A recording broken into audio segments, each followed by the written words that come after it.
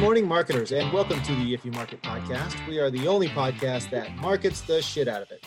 The If You Market podcast is brought to you by Mountaintop Data and Johto PR. I'm your host, Sky Cassidy, and today we'll be talking with Garrett I'm the worst with names. Marguth. Margoot. You're close. That's like, I feel like you had it perfect. Just Mayor, and then I'll do the Goot part, and we're good to go. Yeah, okay. Garrett Mayor. Goot. All right. Of Directive, we're going to be talking about how to work with an agency. Garrett is the CEO and co-founder of the performance marketing agency Directive, and they work specifically with software companies. They started in 2014. Since then, they've grown to 6 locations. And in 2019, they were in the top 500 in the Inc. 5000 fastest growing companies in the U.S. So much to say about Garrett. The guy speaks everywhere, all around the world. At least he did before the whole coronavirus. Who knows if you'll ever speak to a live audience again, Garrett. We're actually recording this in the middle of this. Hopefully the sound quality holds up, but we're not in our regular setup. I'm at home in a back bedroom in my coronavirus bunker right now recording. Yeah, so everything's going down right now. Everybody else listening to this will probably hear it in the future when it gets eventually released. So talking to the people of the future, we've got Garrett Margoot here with us. Yeah, no, thanks, man. Thanks for having me. No, Margoot. Yeah, Margoot. And no, I'm just glad to be here. Thanks for having me. Really looking forward to this. We'll try not to focus on the coronavirus too much. This episode is all about marketing agencies, how to find an agency, how to work with an agency, what not to do, kind of the inside scoop from Garrett on those things you do that make your agency less effective than they could be because maybe you're being a difficult client, not working with them in the best possible way, kind of. So Garrett, can you kind of jump in, tell us a little bit about yourself, about what you guys do over there at Directive? Yeah. So no, thanks for having me, Sky. We do search marketing, SEO, and PPC for SaaS companies, for software companies around the world. You know, we've been blessed to have some great clients and partners over the years that have allowed us to grow with them. And yeah, no, we're really passionate about what we do here. I love to educate other marketers and help them. And hopefully this will be an educational experience. You know, I don't think there's really ever bad clients so much as bad alignment. And so, you know, as long as, you know, we can learn to get on the same page with each other, I think you always can see success. So, yeah, I'd say, I know you have to be politically correct with the clients and say there aren't bad clients, but I would say the ones that don't pay you are bad clients. Other than that, it's just alignment. Yeah, no, obviously there can be some bad situations, but I think when you focus on that, you can just see bad in people that actually have a good heart. And so I always try to find the good side of it and assume the best. And once you kind of set that as a starting point, you're usually able to find common ground and work through any situation. Luckily, you know, I haven't had to do much to that. But when we have, you know, it's been that's been a big part. Right. When you bring on an agency, you're basically bringing on a member of your team. And you have to remember you're all on the same team. You have the same goals. So even if maybe there's a bad alignment, you have sales and marketing alignment, stuff like that. Here you have marketing alignment. And sometimes things don't quite work out, but you should all have the same goals of success. It just doesn't always go right. And here we're trying to iron out some of those wrinkles in that relationship, maybe help people work properly, be more efficient, and get better results with their agencies. Speaking of agencies, let's do it. What's an agency? Is there a definition of an agency? You guys do a specific thing. When it comes to a marketing agency, it seems like there's this broad swath of types of agencies. It's not just one animal. So I think an agency is a group of more than one person. So like if you're working with a consultant or a freelancer, right, that one person is essentially doing business as, right, they're a DBA, it's them. They're the accountant, they're the CFO, they're also the marketer, they're the account strategist, and there's some real power to that. And so kind of what we try to do at Directive is combine the agency model where you have infrastructure, you have runway, you have finances, you have, you know, a lot of these different things, but then you also have, you know, it's account strategists who also do the work and communicate. And that's more of the consulting type agency. So in other words, you know, what you kind of ideally want, in my opinion, is that your point of contact, the person you're talking to at the agency, is also doing your work, ideally. And then that person doesn't have more than 5 accounts. So in other words, what that means then is, like, you have the beauty in the position of working with a freelancer, let's say, who only now has 5 accounts, can be exceptionally talented and make a good amount of money from the agency, yet, you don't have to pay him as much. And so I do think it's our model is built for mid-market and enterprise and really helpful for getting, world-class talent with infrastructure support, track record, and those things, at a good rate.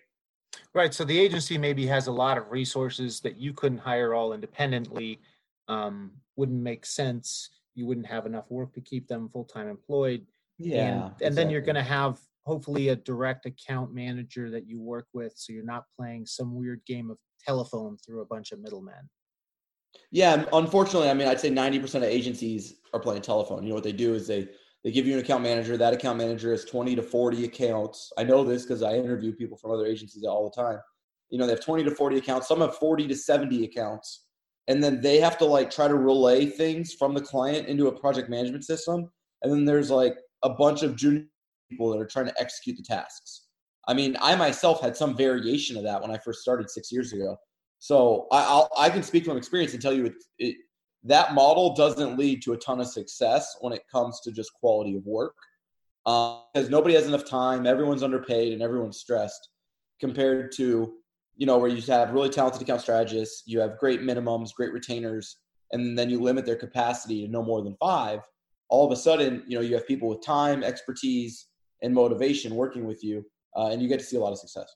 Nice. Okay. So it seems like we're kind of naturally transitioning here into when looking for an agency, and for whatever, it isn't just agency to handle all of your marketing, but it could just be any aspect of your marketing, just the SEO. You want to go out to an agency. You want to look for somebody that doesn't have this game of telephone going on. Well, and you want to get a best of breed agency. So one of the issues, right, and what you'll see is all these kind of legacy agencies from back in the day that offered web design, SEO, PPC, email, social, PR, they're all getting their butt kicked because really talented in-house marketers are I'd rather have 2 agencies, one who's good at this and one who's good at that. Because I worked with one who said they were good at all these things and they ended up being average at them. And I could have hired average in-house. I wanted to hire the best. That's why I chose an agency. And so I think it's really important when you choose an agency, we only do search. We just do SEO and PPC. We don't do web development. We don't do branding. We don't do all these extra things. And we only do it for software. So we not only just do a set service, we only do it for a set vertical. If you can find that in your vertical for the services you need, that type of agency will be a better agency, period. Yeah, I think agency it's a vendor of a type. And I've seen when we're looking for vendors for anything in our company, one of the favorite things I like to ask when I'm involved in it is, what are you guys the best at? And when they answer we can do everything. What do you want done though? What do you want done? We can do everything. Oh, you want this? You want that? We're best at whatever you want. And then I know okay, these guys, I don't think I want to work with these guys. They should know what they're the best at, because that's what I'm going to ask them to show us too. I'm going to say, okay, now I want an example. I want a sample of this particular thing. And if you say we're the best at anything you want us to be the best at, well, now you aren't putting your best foot forward. And I already now don't trust you, because there is something that is your core. That's, the thing that you are the best at, and you know what it is. You just don't want to share it because you're worried if it's not exactly what I'm looking for, I'm not going to go with you. And to me, that's a big red flag. The people who do everything and won't even tell you if, which one of those everythings is kind of their core competency. No doubt. No, 100%. Okay. So let's jump full into the hiring agency. People are saying, we want to outsource this part of our marketing, any part. Let's focus on the SEO, what you guys do, since that's your expertise. How should they be going out? Now, don't try not to be too biased here and just say it's really easy. Just look up us. We're Directive, and and you're done. But they're looking for an agency. How can they make sure they're getting an agency that's a good fit for them? Yeah. So first and foremost, the question you want to ask is, who's going to be my account strategist? Are they going to be doing the work? And then from there, you want to ask, okay, how many other accounts will they have? And if you're not getting a straight answer, or they can't tell you, it's because they have way too many freaking accounts. And marketing takes time. Don't care what kind of marketing it is. It will fail. Marketing fails and it takes time. The definition literally of marketing in my mind is you set out to do something, it doesn't work, and you have to change it till it does. That's marketing. And all of that takes a ton of time. And so I think the most important thing you need to figure out is, are you going to get enough hours out of your agency? And then, if you feel confident about that, then you want to know, cool, who else have you worked for in my space? Who else have you worked for in a similar space? Can I see some case studies? Do you have any references?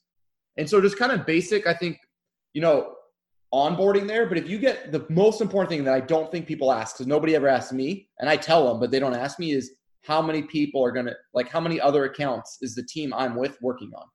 Right. And that right there is your most critical question. Interesting. Yeah. I guess when you're doing the problem solving part, which is so critical, if they're working 20 accounts, it's really hard to have those all in your mind and be problem solving for their unique situations.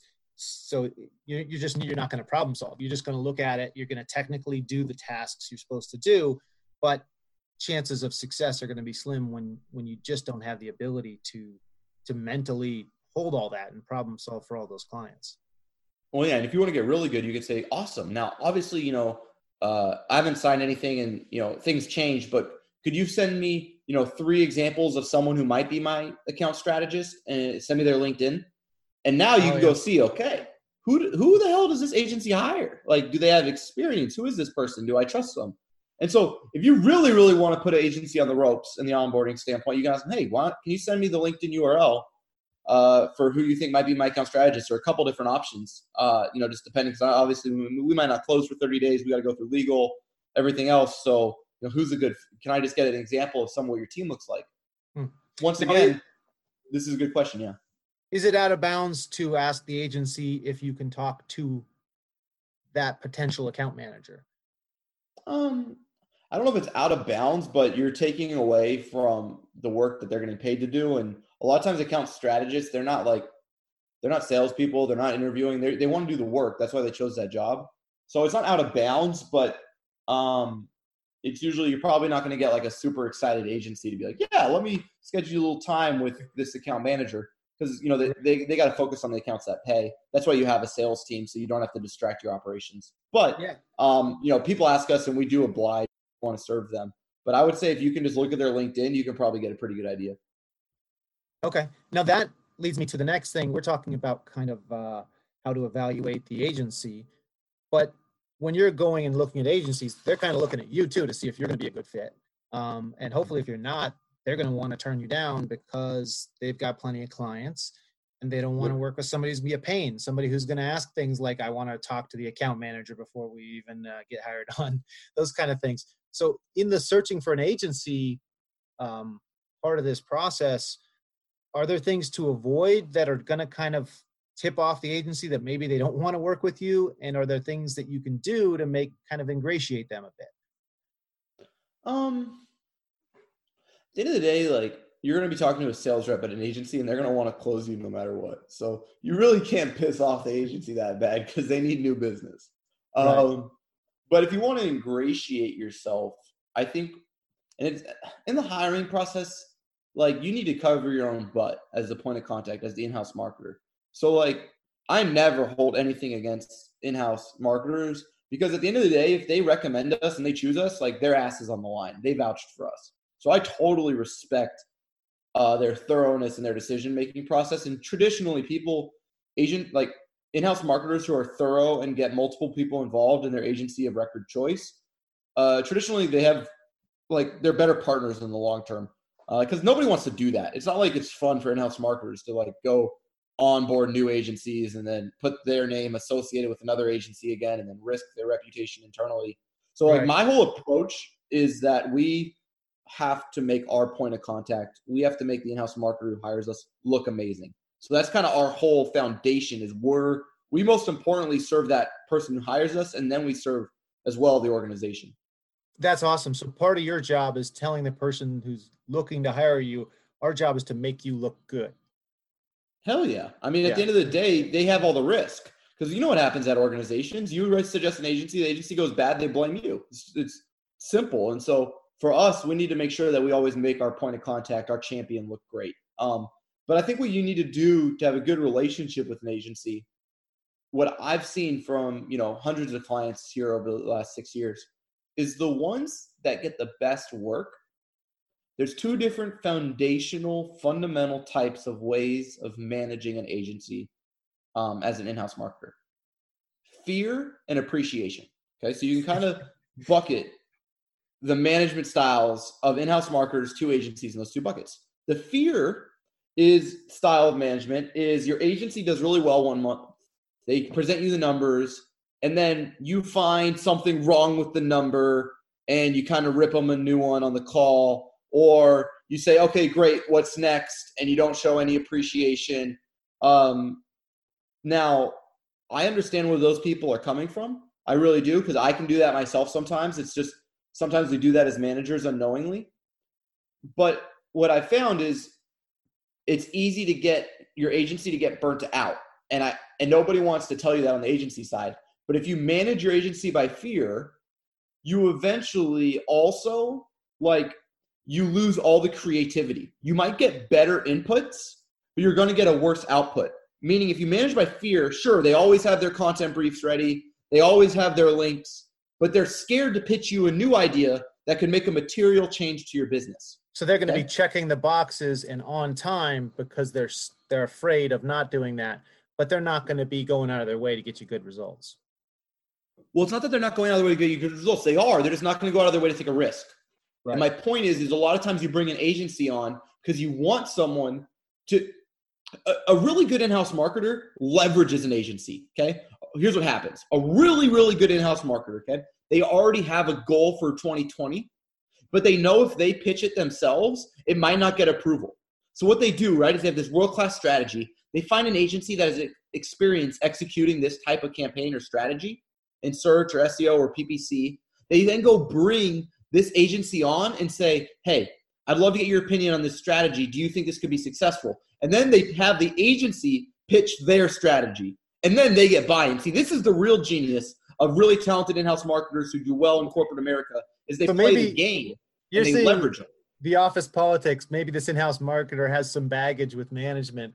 And so it's what, hopefully my wife doesn't hear this. It's what I might do with my wife sometimes, where I think if I tell my wife this, she's not going to want to listen because it's coming from me. But if I ask one of her friends to tell her this, then it'll then they'll be able to get her ear. So are you kind of and you hedge your risk because it's the agency's idea. If it goes bad, it's the agency's fault. If it goes well, you hired the agency. You see, there's ways to play the game for sure. Yeah. Wow. That's a great. I can't tell if that's your dog or mine. We'll just pretend it's both. I want to remind everybody we're in the middle of quarantine lockdown, so everybody's recording from home at the moment. Hopefully the sound quality is all coming through good on this. Garrett, and I'm not even going to attempt to say your last name again for the rest of the episode. This is going great. I think I'm getting a new perspective here on how agencies can be used rather than just we need this work done and we don't have in-house expertise. There's so much more to making sure you have success, and that even the ideas that you have, the things you want to do, I'd say within a company, maybe even just optimizing your SEO, and you think it's really important, but your bosses aren't sold on it. Go out. Or you can't get development team buy-in. In other words, what happens a lot of times in software, right, is they have these developers, but they're all dedicated to product. And so you can't get any of, some of the fundamental changes you need to make to the website to see a real increase in return. You can't get approved, right? So what you do is you go bring on an agency. And then because what happens is when people pay an agency, they're also committing to do their recommendations, or else they're not getting any return on the initial investment that they approved. And so what happens is they almost have to say yes to the agency because they paid them for their advice. And so that's the leverage you can create. And then, when you manage your agency with appreciation, a good agency doesn't take advantage of that. A good agency sees you as a light amongst many other people who manage in fear and darkness, right?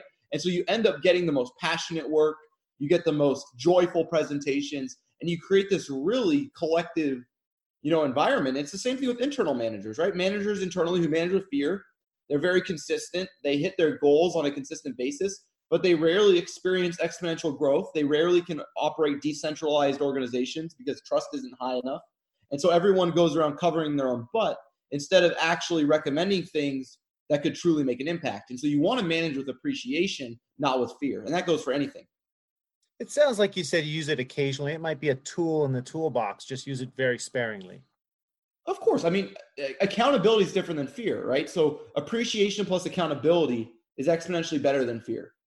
That's great. Accountability is one of my favorite words, not just within marketing, but across many disciplines. I feel like that is the thing that people are bad at doing that causes things that are otherwise great to fall apart. The accountability part. Yeah, and accountability is not the same as fear. Accountability is when you go to the gym and you have a trainer that you pay, you're basically paying them to hold you accountable. You can go lift weights on your own, but now you have forced, paid for accountability. I love that.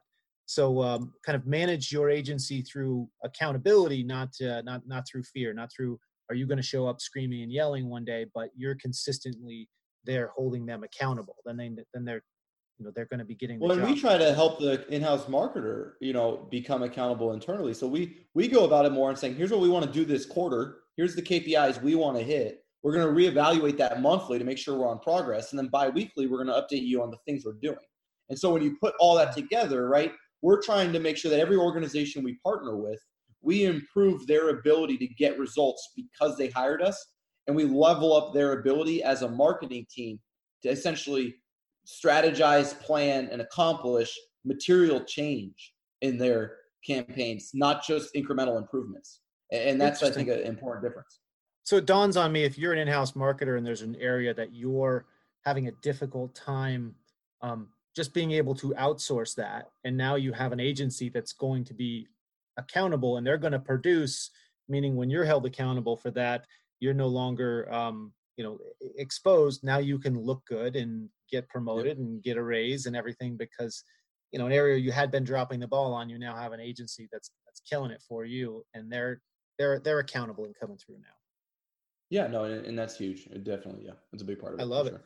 I feel like there is a ton to handle here still. We want to take a quick break, and then we're going to try to tear through as much of this as we can in the second half. Time is really flying by here.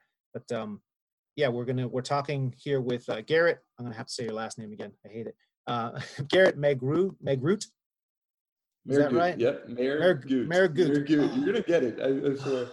I got to have a whole episode before I do episodes where I just work on getting the name right. This is seems to be an ongoing theme. Okay, we're talking with Garrett Mehrgout here. He's the CEO of Directive, talking about how to work with an agency, how to hire an agency, how to get the most out of your agency. You're listening to the FE Marketer Podcast, and we'll be right back. Hey, this is Keith from Segmetrics. Segmetrics is a data analytics platform specifically designed for marketers to help you improve the ROI of your marketing funnels.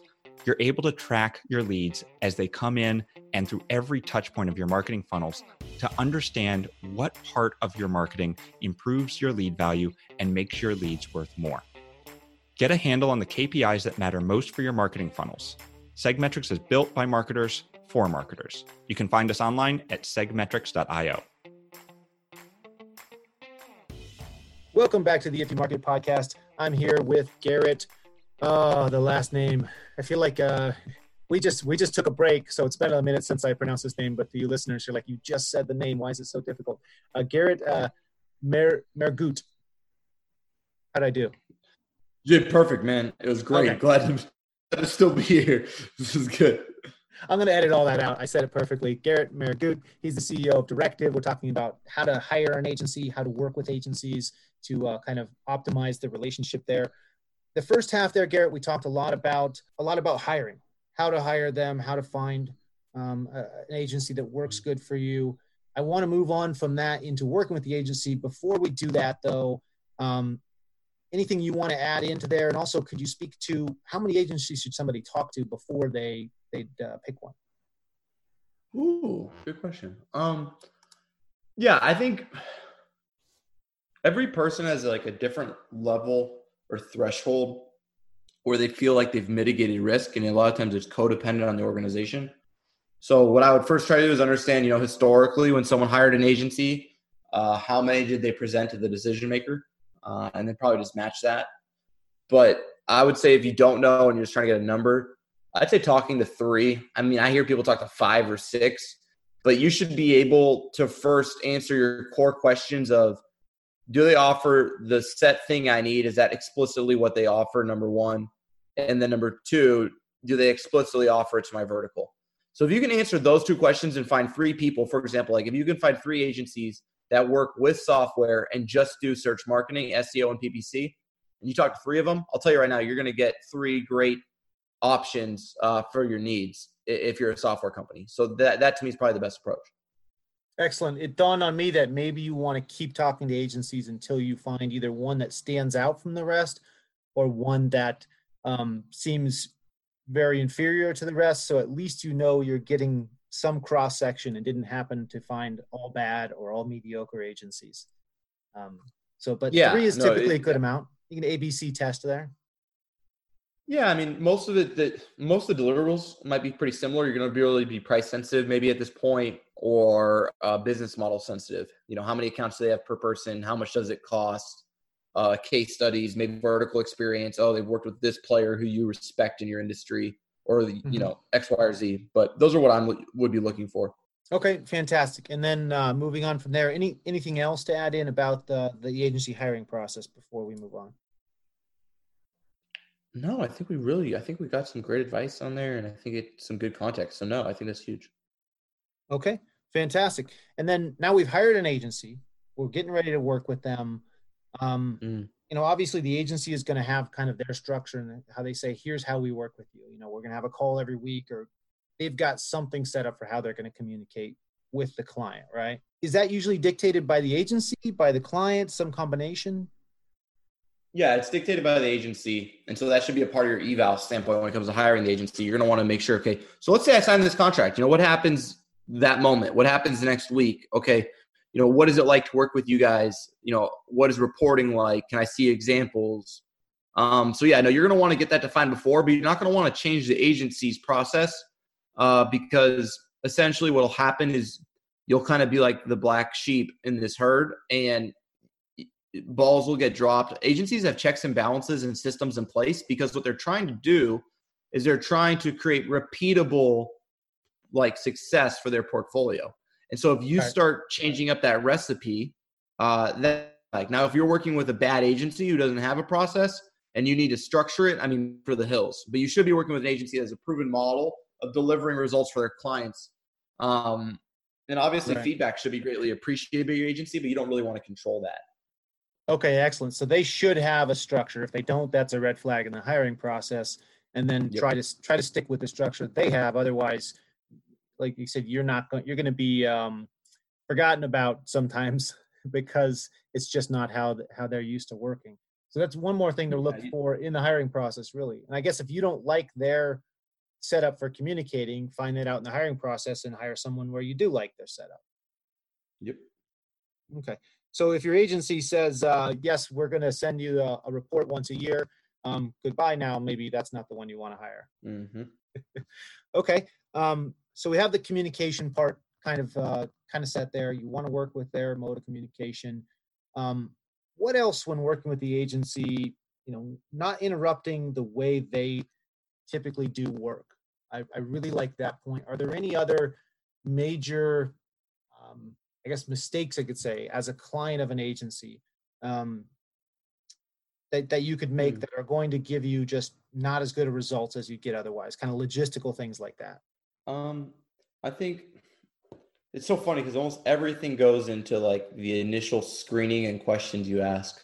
A great one is, what types of codependencies do you have? So what I mean by that is, let's say you're working with an SEO firm, and internally you can't get anything through development because you have no hours available, or that you guys struggle to create content and content creation isn't in the statement of work for the agency.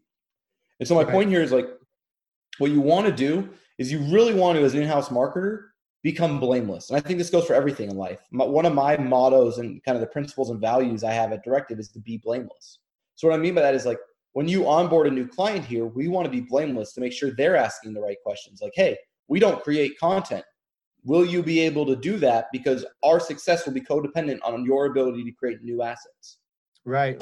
Hey, so we're not developers. If we recommend one of these changes to increase site speed, since we know you're loading at 7 seconds and we can down to 2, And if we ask you to be on a content delivery network, to switch your hosting provider and make these changes to weigh the technical kind of side of your SEO, are you able to do that? Hey, we want to do landing pages for you. Are you going to be able to get us brand assets, or are we going to have to try to eyeball this all? Right. So more is like really mapping out these codependencies, getting on the same page, and then get out of their way. Right. Because if you have a good agency, theoretically, they should onboard you well. You should set clear quarterly targets. And then you need to be able to essentially be a Sherpa to make sure that they're aligned with the direction that your CEO or CMO has set internally for your organization. And so you really just want to be a broadcaster of your company's values to make sure that your agency is aligned with that. And then, allow them to execute. And if they can't, then they're not the right agency for you. Excellent. So you're looking at them saying, we're going to have a difficult time getting any creative made, any work done on the website from our developers. So if they don't handle that, if that's not part of the work that they handle, suddenly your company's going to become the bottleneck. And now you're paying this agency to sit there and wait for you to get something done. And so they're not doing their job, but it isn't like, they're probably not working on full commission. You're still paying them, but you've become the problem again. Exactly. And so this is once again like a way, just kind of removing bottlenecks so that you can kind of, once again, be blameless. And I think what happens, and this is, I experienced this in my own life, when you work with marketers early in your career or early in your experience as a manager, you see your role when working with others as managing them. But if you change your perspective and you take planning and strategy and you focus on the planning and strategy part with them, and you don't manage them, and you just set clear objectives so you have accountability, like strategy, planning, and accountability are all exponentially more powerful levers than management. And in fact, are what management should be. And so if you can do that really well, number one, you'll be successful the rest of your life and your career. But number two, you'll be able to work really well with agencies because you know how to essentially set clear objectives with them, align them to the overarching vision of your organization. You know how to map out a clear strategy with core rocks or pillars that are indicative of success.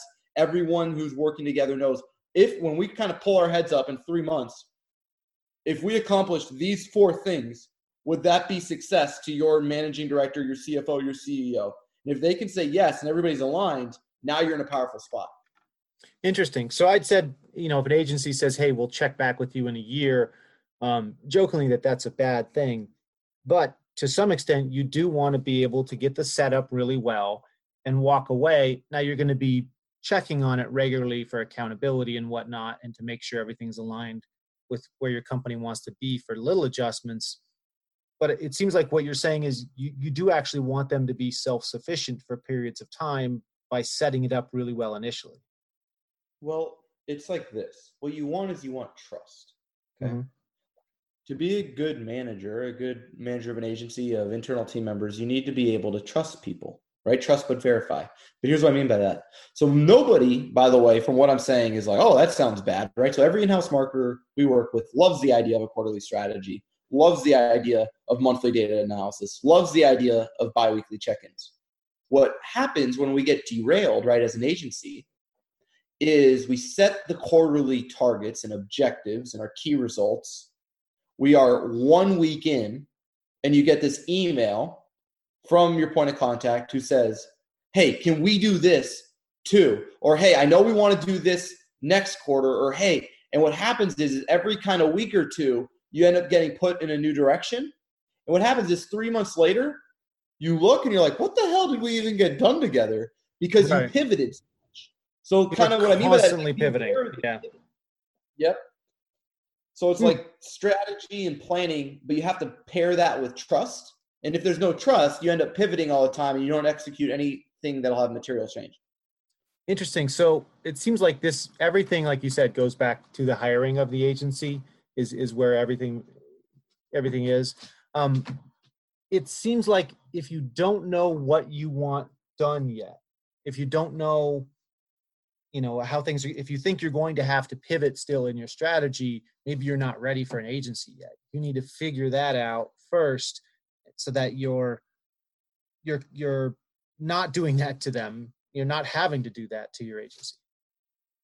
I think that's a good point. I think a lot of times people try to bring an agency on to crack the code for them, and that can work if they trust the agency to crack that code, and there's a long enough runway. Right. Unfortunately, a lot of times if you hire an agency out of pain, out of like a really strong immediate need, you will fail, because that's just not how marketing works, let alone agencies. If you don't, like I said before, everybody fails, especially marketing. Like, we fail every time with our customer at first. We always do. Like, nothing ever is as easy as you thought it would be. Nothing perfectly translates from one account to another, because businesses, value props, close rates, pricing, like budget, all these things are different, right? And so it takes a while to figure it out. So if the goal is that you need to bring an agency on and see success in the first 90 days, like, more often than not, you'll fail, because you just haven't done it. Like, agencies who get to work with clients that are succeeding always succeed because the client's good. Like, we aren't successful as agencies because we're good. We're successful as agencies because we got to the point where we get to only work with good clients. Yeah. Like, that's the truth. Like, bad agencies aren't bad because they're bad agencies. They're bad agencies because they don't get to work with successful businesses. And they always then look like a bad agency because you can't overcome the business. Yep. If the product is terrible, and we've seen that, my company provides data, and people will come back and complain that their campaign didn't go well after they used our data. We'll say, well, it didn't go well before you used our data either. And we look at their product and we're like, how do we tell them their product sucks? Their campaign's never going to go well. Like, I'm sorry, I know. So when you go to the agency, you usually blame them. Whenever you go outside, you blame that for the failure. But sometimes it's because your company kind of sucks, or your product, or something about it's just not. It's not going to work no matter how many agencies you try. And it's okay, by the way. Like, my services have gone through rough patches. My products have gone through, like, everything I've always done goes through like peaks and valleys, right? And my point here is more, if you try to hire an agency when you're in a valley, it's statistically unlikely that because of that decision, you're going to get to a peak. You're better off using that money and that time and that energy to solve fundamental issues around pricing, sales, product, and other issues than trying to essentially increase. It's like you got this bucket, right? There's holes everywhere. It's an ugly bucket. It doesn't work. It's got holes. It's unreliable. You have all these issues. Then you hire an agency. You're like, hey, you guys are great at pouring water, right? And you're like, yeah, you pour water, it leaks out the bucket. And they're like, what happened? We don't have any more water. And it's, so you're better off really focusing on having a strong product and foundation than you are trying to grow without addressing some fundamental material issues to your business. It cracks me up that one of the issues you had with the bucket wasn't just that it was riddled with holes, but it was also ugly. Well, yeah, I have this, like, one of our values at Directive is perception is reality. Yeah. And so essentially what a lot of people don't know is they take, like, especially in software, for example, they have these world-class products that accomplish a task very well, but they look horrible on the back end. Or they have these websites that look horrible and these products that look great. But either way, perception's reality. And so aesthetically, the quality of your product is really also driven by the aesthetics of it. Think about Slack.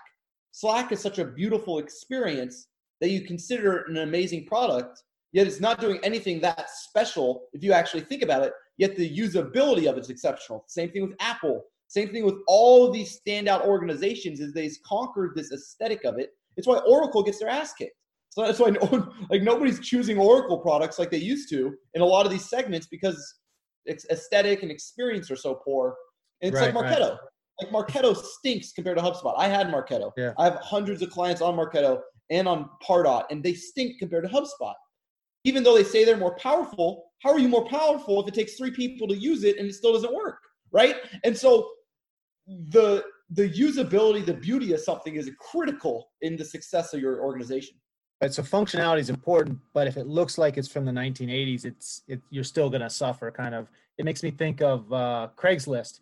They lasted for quite a while. It was a big deal, but it seems like they if they'd given themselves a little bit of a makeover for a sleeker design, they might have had, I'm sure they're still up and doing fantastically, but it's a very kind of basic, when you have other options that look like they know what they're doing more, I guess. When you look at your doctor, he might be great, but if he looks disheveled and like he doesn't know what he's doing, you might want to find a new doctor, even though this guy is a genius. Like commercials. They're like, well, I just got reinstated. You know the commercial where when good enough, good. That one is those. awesome. I think those are the funniest. They're doing a very good job with those. Okay, so don't be schizophrenic with your agency, basically constantly changing. Now, what if you have problems, you need work out, and you kind of want to outsource that?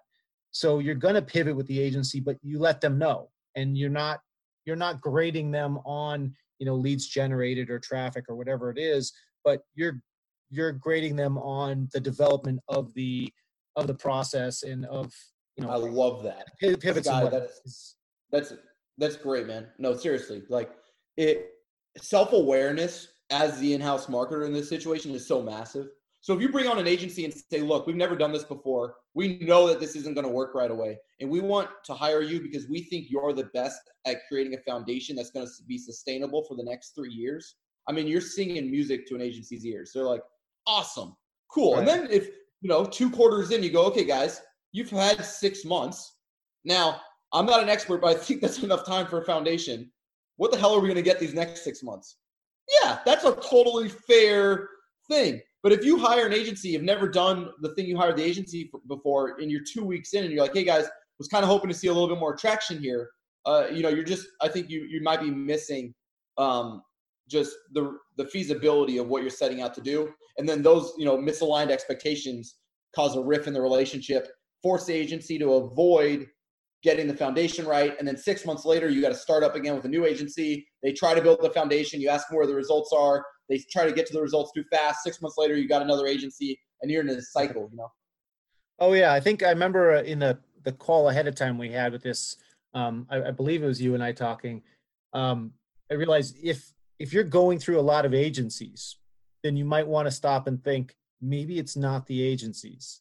It might be, if you're constantly either you're really bad at hiring agencies and work on that, or work on yourself and how you work with the agencies, because you may be going through a lot of them because you're not working with them properly, which is kind of the whole point of this episode. So listen to this episode over again, and then really nail down the setup with the agency and the hiring part, and then focus on yourself more than them and making sure that you're not sabotaging everything.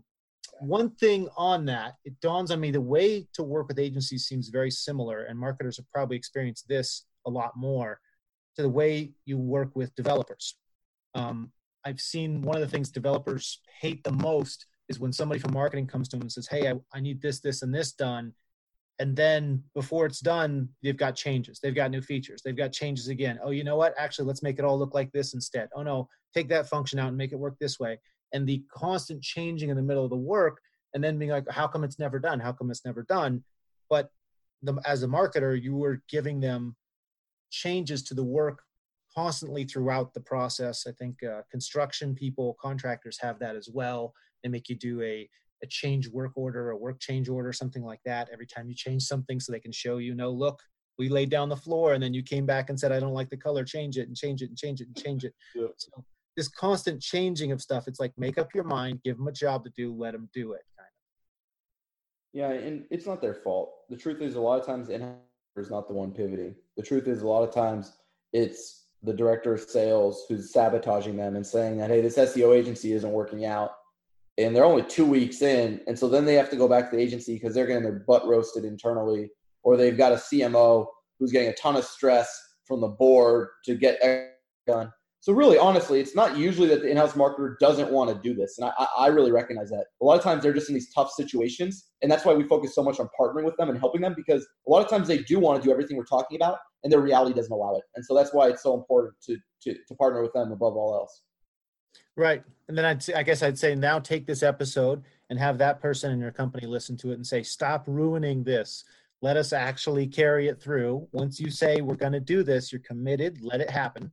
And it can't fail till the end, so don't sabotage it in the middle, kind of. Yeah, and I mean, it's easier now for us. Like when I first started, we dealt with a lot of and stuff. It was really tough. I started with $20 in my pocket, selling social media calendars on Fiverr and doing SEO for hookah shops, and now we get to work with awesome, global brands, and they're great. At the end of the day, like a lot of times it's just working with a smaller organization. They have less business acumen, potentially, or they have less experience in marketing. Working with professional marketers, though, is a blessing. Like if you can get to the point where you're to partner with professional marketers, it's really, really fun. Now, okay, so you mentioned something there. You mentioned Fiverr, and that makes me think.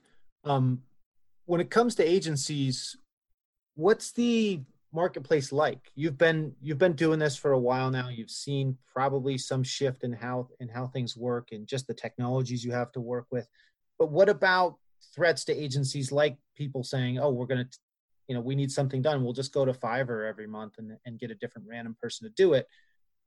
How much are these kind of things kind of threatening the agency model and how you guys work? Yeah, I mean, for us, they don't threaten it at all because, like our average client spends around $10,000 a month with us. So it's not, we have higher minimums, I guess, than that. We have 7K minimums. So it's. Watch out. If they make a site called 10,000er, you're going to be in trouble. I know, right? No, it's, back in the day, when I was first starting, like I said, I was always competing on price. I was always getting kind of walloped by this cheaper option, or some freelancer sends them an audit from a tool that I also had access to, and like, look at this. And, but now it's much more, we have long-term, we have annual contracts, with large in-house marketing teams or really talented, individual marketers who are leveraging agencies. So we actually I don't think I've ever lost a deal in a while to like a freelancer or something like that, just because of who we're working with, and what their expectations are. We're working with professionals who've been around the block, and they can sniff BS from 2 miles away, and they choose us because they're like, oh my God, this is refreshing. Right. They've seen enough, but the small company maybe hasn't seen enough, so they're going to end up hiring bad agencies frequently. Yeah, they get bad agencies. They have, their businesses haven't necessarily performed like they hoped they would. And then they, instead of maybe, taking complete ownership of that and then focusing on that, they just try to get a different agency because, that's just where they are in that stage. And that's fine. I mean, I've been through those stages myself. It's just, it's a powerful place to first, figure out your product, your business, your pricing, your target market, these things, and then, get an agency to grow after you have some experience. The other thing is like education, working with a business owner, a small business owner, right, who hires an agency, they don't necessarily know your field. Working with a professional marketer, they might know it, right? So we built our own product internally, an educational course called the Directive Institute. It's only $39 a month, but we give it to all our clients free of charge and unlimited seats. So the goal is that when we work with a client, we found that education and adoption are highly correlated. So we want to make sure that our clients truly understand what we do, how we do it. We're not afraid of like our client, like taking everything that we do and like doing it themselves or something, because there's true value in what we offer and our approach and our experience. And so we try to educate them, give away everything, help them. And then we found that we have deeper relationships and we're able to, be more integrated to their business and execute things more efficiently. Interesting. So you want them to basically know how to do what you do, how to do if. Yeah. Because they probably didn't hire you because they didn't know the skills. Maybe, but it isn't like they're just saying, oh, if I knew how to do this, I wouldn't hire them. They probably don't have the time. They have other things they need to work on, all that kind of stuff. They're looking to outsource it to you. But by them understanding exactly what you're doing, it makes that relationship, that much easier to be successful, I guess. Oh, yeah. Or let's say like you can't get anything approved by development. We'll send our course to development and see if they want to take it. Now, sometimes they do, sometimes they don't, but they can go through our SEO course and be like, oh, that's why they keep bugging me about this, right? Or a lot of times you'd be amazed, CMOs, they didn't start off with digital being as heavy, so they aren't as experienced in some of these more technical fields of digital like SEO or PPC. So by getting their awareness up and their insight around it, now you can turn a CMO who was a begrudging decision maker to a champion who pushes for more digital budget in these channels. And so we find that education is really, really important to success. That's great. And I think we'll put a link to that if you've got it on a specific spot on your site on the show notes for this episode as well. Oh, that'd be huge. Yeah, hopefully they can help people. Which we're actually getting really close to. So I guess I'd say any final things that we haven't covered here that we really need to for the overall picture of kind of how to work with an agency. I guess, do you have any quick just like don't do's with an agency, things to avoid that can ruin the relationship that we haven't already covered?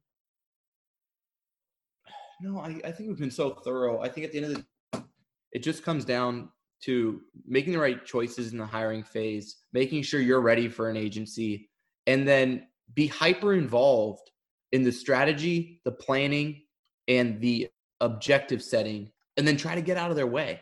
Because if you can do that and then focus on the activities you're best at, which is why you hired them in the first place, and then you get your biweekly check-ins to make sure that they're actually accomplishing the set objectives you set out with them, I mean, you get to be an exponentially more powerful marketer on the things you're great at, and they get to do what they're good at. And I try to do the same thing running our digital here at Directive. Is I meet with all my members quarterly.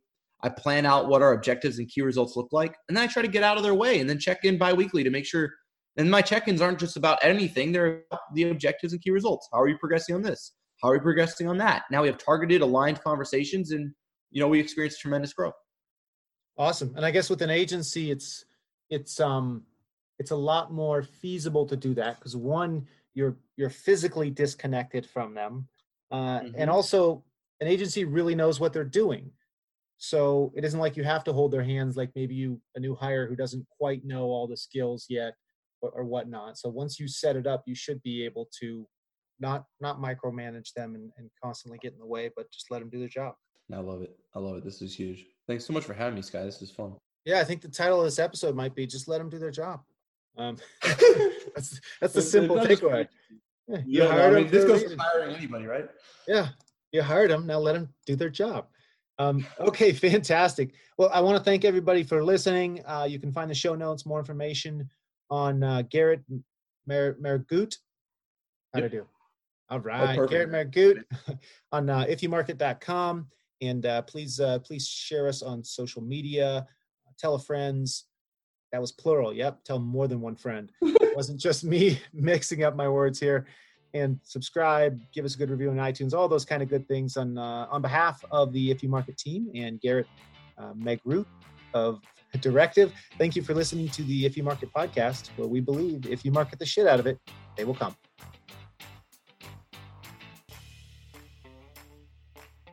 Is your data company ignoring and gouging you, or gouging and ignoring you? Those are the main reasons our customers move from the previous list provider to Mountaintop Data's Top Data Search platform. What's Top Data Search? Well, with Top Data Search, you can search our database of 20 million plus business contacts and download lists with complete contact information. It's a convenient tool for both sales and marketing departments to get accurate lists. It's free to have an account. There's no annual contracts, no seat fees. Top Data Search is just easy access to accurate data. And when you reach out to us with questions, we actually give you answers. Visit topdatasearch.com and sign up for a free account with the coupon code IYM300 and get 300 free credits. Or if you're just curious, go to topdatasearch.com and run some searches on our open search tool, no account needed, by clicking the Search Now button. That's at topdatasearch.com.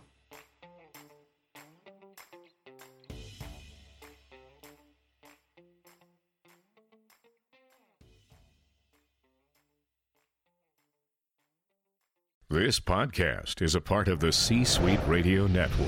For more top business podcasts, visit c-suiteradio.com.